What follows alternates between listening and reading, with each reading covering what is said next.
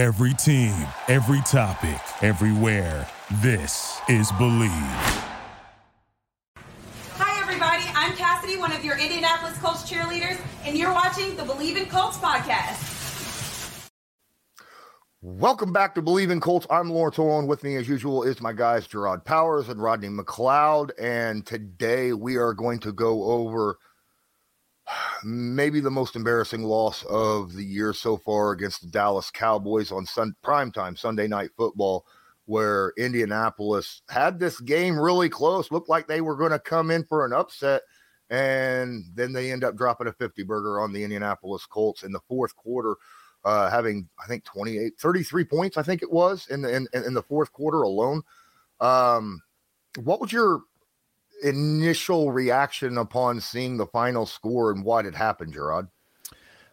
Seeing the final score, like I fell asleep the fourth quarter, so when I woke up and saw the score, I went back to look at, the highlights of what happened in the fourth, and sometimes it I don't want to say it be like that sometimes, but sometimes it does. I played in a game to where everything just went wrong at the wrong time, and then when you look up at the score, it's almost just like embarrassing to even look at. But the first three quarters that I did watch, man, I mean, we started fast. We haven't started fast all year on offense, and boom, we're starting fast. We're running the ball. We're throwing it deep. Defense is getting stops. Rodney's out there getting tackles for loss, PBUs. Could have had a pick one time that they I could have had that pick, but you just look like, initially I was like, man, the coach is about to upset these boys, and I couldn't wait to talk trash about the Cowboys, because I'm not the biggest Cowboy fan, and all my friends and everybody else in America love the Cowboys, so I was getting ready to critique them and all that type of stuff. But it was some positives. I mean, I know the score don't dictate how things went or whatnot, but when you watch those first three quarters, man, I mean, we look like a team that got way more wins than what our record says right now. And then, but obviously when you turn the ball over, you throw interceptions, you're fumbling the ball, and, all those type of things, they capitalize on it. And that's what happened at the end of the day. Absolutely. Rodney, I'll get your take in just a moment there. I'm going to go ahead and read that basketball's back, and BetOnline remains your number one source for all your sports betting needs this season. You'll always find the latest odds, team matchup info, player news, and game trends on BetOnline. And as your continued source for all your sports wagering information, BetOnline features live betting, free contests, and giveaways all season long. Always the fastest and easiest way to bet on all your favorite sports and events, whether that's NFL, NBA, NHL, MMA, tennis, boxing, even golf. Head to betonline.ag to join. Receive your 50% welcome bonus with your first deposit. Make sure to use the promo code BELIEVE, that's BLEAV, to receive your rewards.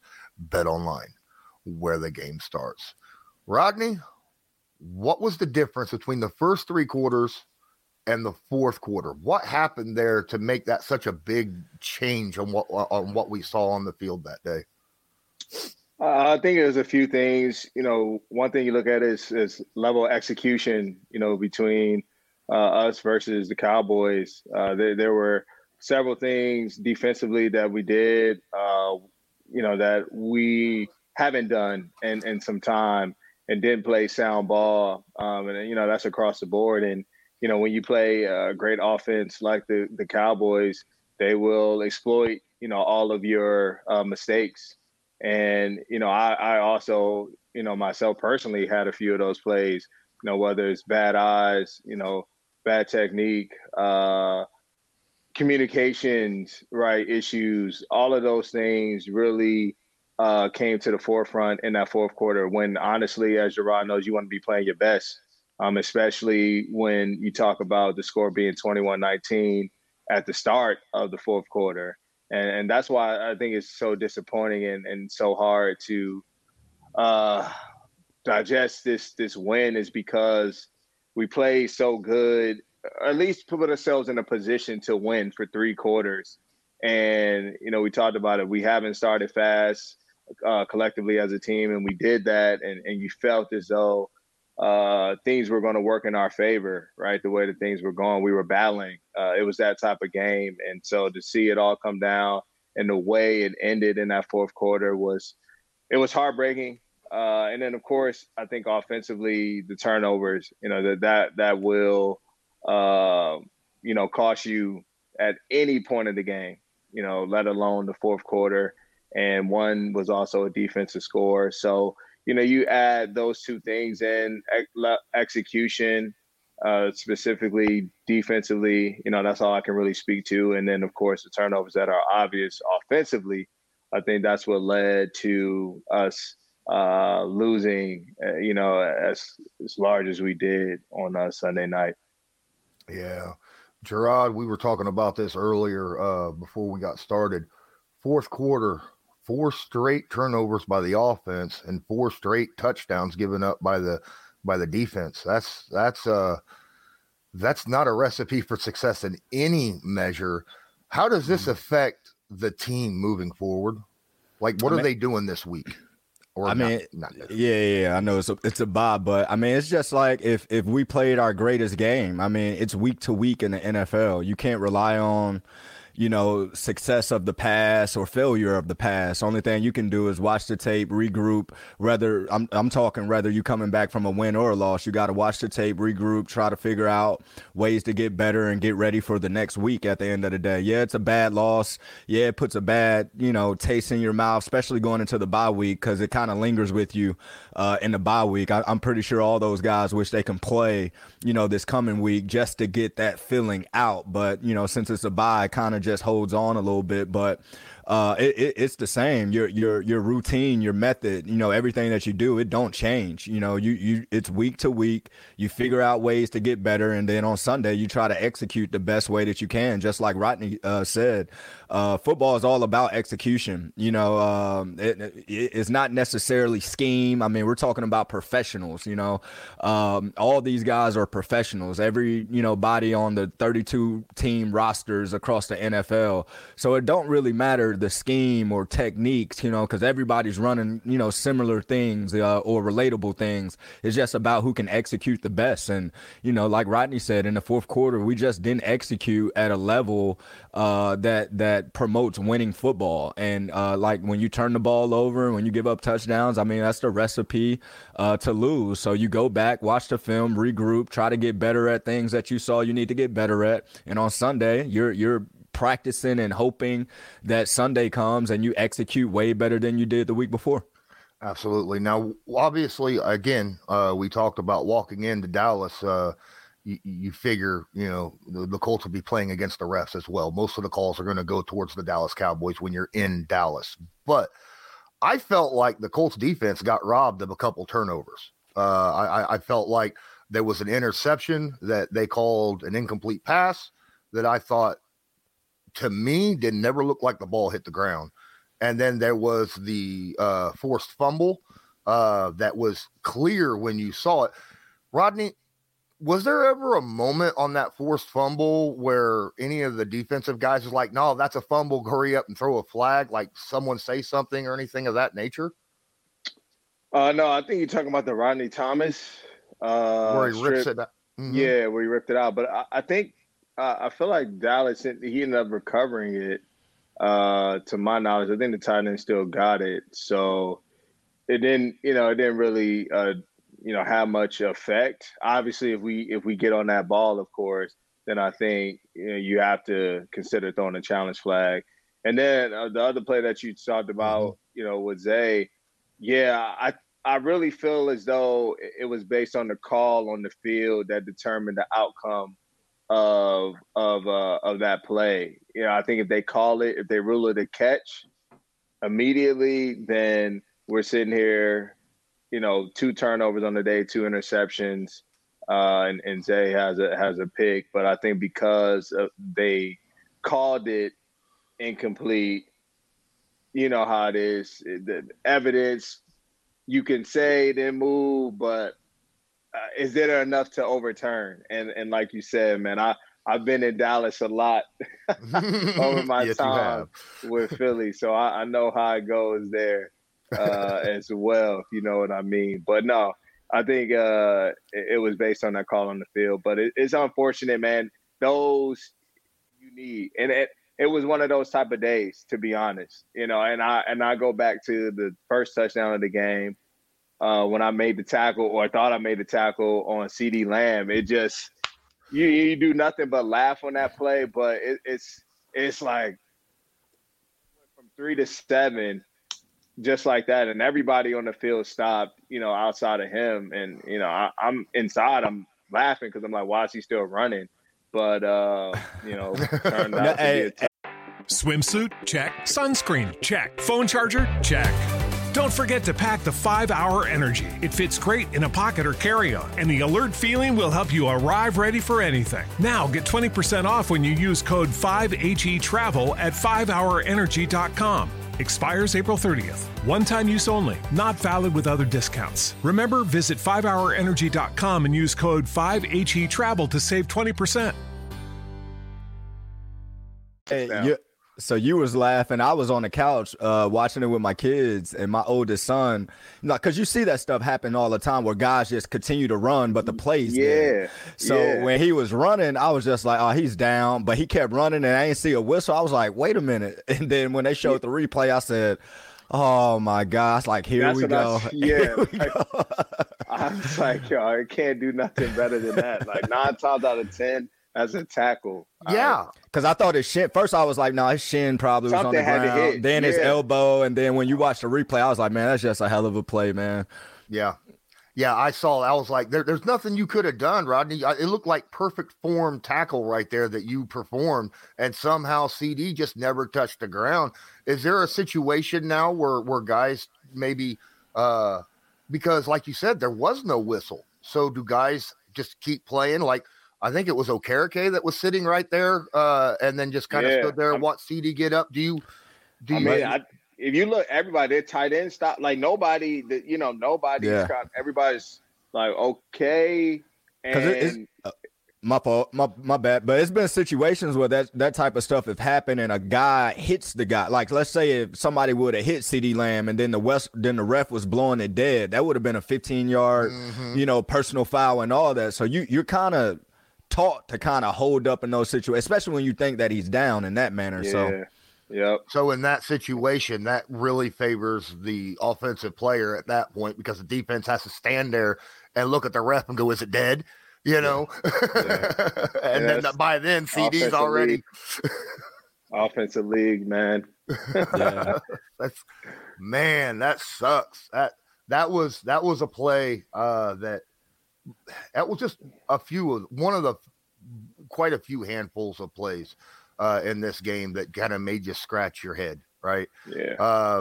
Gerard, what was some other stuff that went on in this game that you want to talk about in the first 3 quarters that you watched? I thought that the first 3 quarters we had them figured out. You looked at, Dallas offense. Yeah, they got a good offense, good run game, got some passing threats. But it looked like Dak was frustrated because I used to always say in a Mike McCarthy system, it's like where the ball's kind of going. It's not a system to where he's going to put a lot of onus on Dak to figure things out. It's either this read or that read type of thing. And, that's why I was just like, man, we're about to beat these boys. I was like, man, the offense is playing good. We're throwing the ball downfield. Alec Pearson caught a couple go balls and all that type of stuff. And then when you look at Dak's reactions to some of the play, because we were making play, we were getting stops, early on in the game, making plays. And he just looked like, oh my gosh, like, man, they got us kind of figured out a little bit. And then all of a sudden, boom, missed tackle here, missed tackle there, touchdown here, touchdown there, and then the score's just, it is what it is after that. Yeah, there was a lot of missed tackles, especially in the fourth quarter. I was noticing, even in the first 3 quarters, like both those CD jet sweeps that he had, there was just a bunch of arm tackles that just did not go down. And what do you attribute to that? Is that with CD or is that like technical issue? I think it was, very uncharacteristic of us as a defense. We pride ourselves on being a great tackling team. And I think that's what has allowed us to be one of the best, is because we don't give up those yards after the catch. And Gerard knows the value in that. And when it comes to yardage, yards after contact is huge. And we do a real good job at rallying to the football, just in case somebody does miss, right? The next guy's able to finish it off. But more importantly, like, we're good one-on-one tacklers. And, I think you have a dynamic receiver like CeeDee Lamb, and, you understand the task at hand. You just have to – we got to find a way to, get him on the ground. And, he's going to make some plays, of course, but a lot of those, some, were, like I said, very uncharacteristic of us. And so you got to credit them. And like I said, that was part of that kind of that us spiraling downhill, I guess, in the fourth, right? Is some of it's tackling and just the basic fundamentals that we usually are very sharp and thrive on. We struggled in a little bit. And so that was uncommon for us. But, man, it's back to work. At the end of the day, we got a bye week, rest a little bit, restore our minds and bodies, man, and get ready to come back for another a great challenge. You feel me? In this upcoming weeks. But, yeah. Yeah, definitely. So is there ever a time in a game like in this game where you start to see things kind of unravel and in your mind you're trying to find a way to stop it from unraveling? And how do you go about doing something like that? we was living that on Sunday. Exactly. Man, really, you really have to just flush everything that happened before. Like that's just how the game goes, man. Make a good play or a bad play, like you have to flush it and move on to the next. And momentum, of course, was on their side. You're trying to stop, the bleeding, I guess we should say.